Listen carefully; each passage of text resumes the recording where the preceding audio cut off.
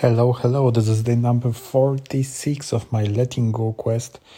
And today, quick lesson, something that I realized today during this morning walk. When you want to consume something online, when you want to read something, please think about the bigger goal.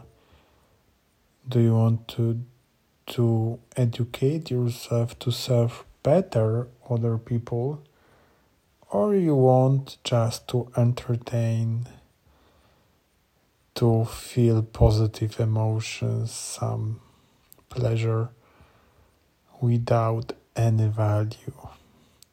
Because as we know letting go technique, we know that we can decide to feel positive emotions, and even this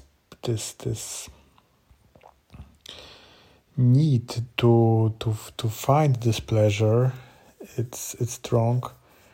We can let go it, we can feel it, we can accept, and we can give ourselves this positive emotions, and sometimes to go over this resistance and to do something valuable also can put us in the flow, and we will feel even better than with empty entertainment. And I'm recording this also for myself, because if you are listening, if you are my long-term listener, you know that for the past days I invested too much of my attention to elections, politics, etc.